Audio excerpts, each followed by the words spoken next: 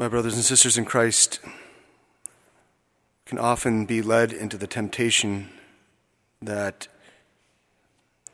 if God would do things differently, then I would be successful, or things would be going my way, or the difficult things that happen in this life, or the way things go, lead us to believe we could know actually better than God.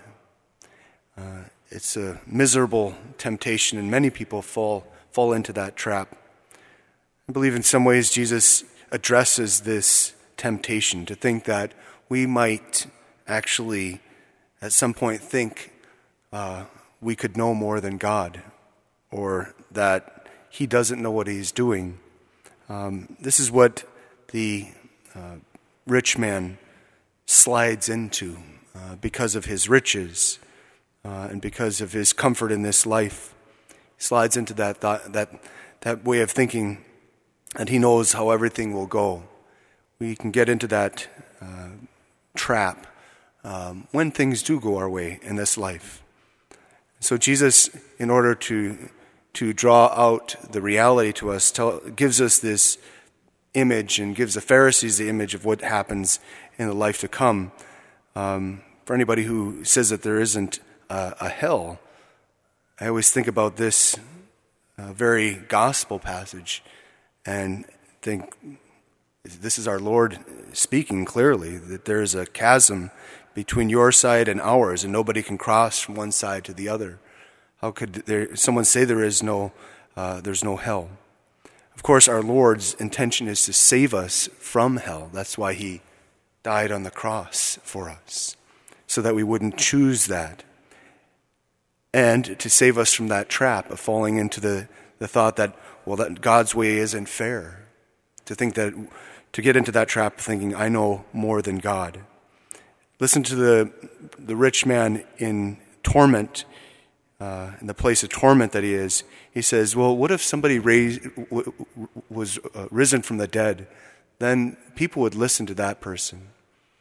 And it's interesting that the person that Jesus talks about in this gospel is a man named Lazarus, who we all know, we'll hear it in the gospel in a few weeks, is the very person that Jesus raises from the dead.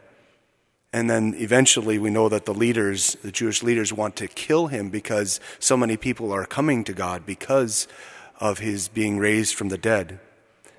And of course, God is already thinking about raising somebody from the dead, our blessed Lord himself. And so God has all of these things in mind already. There's nothing that our Lord hasn't thought of. There's no scenario that the world could present to God that would outsmart him, or that the evil one could make a plan that would capture God. And so we should see this freedom that God gives to us in our thoughts and in our struggle, that he's thought of everything. He can take care of everything. The problem is that we don't trust him to do that. That if we're poor and if we're needy and we can't find the resources that we need in this life, that when we die, God will send the holy angels to take us and bring us to heaven.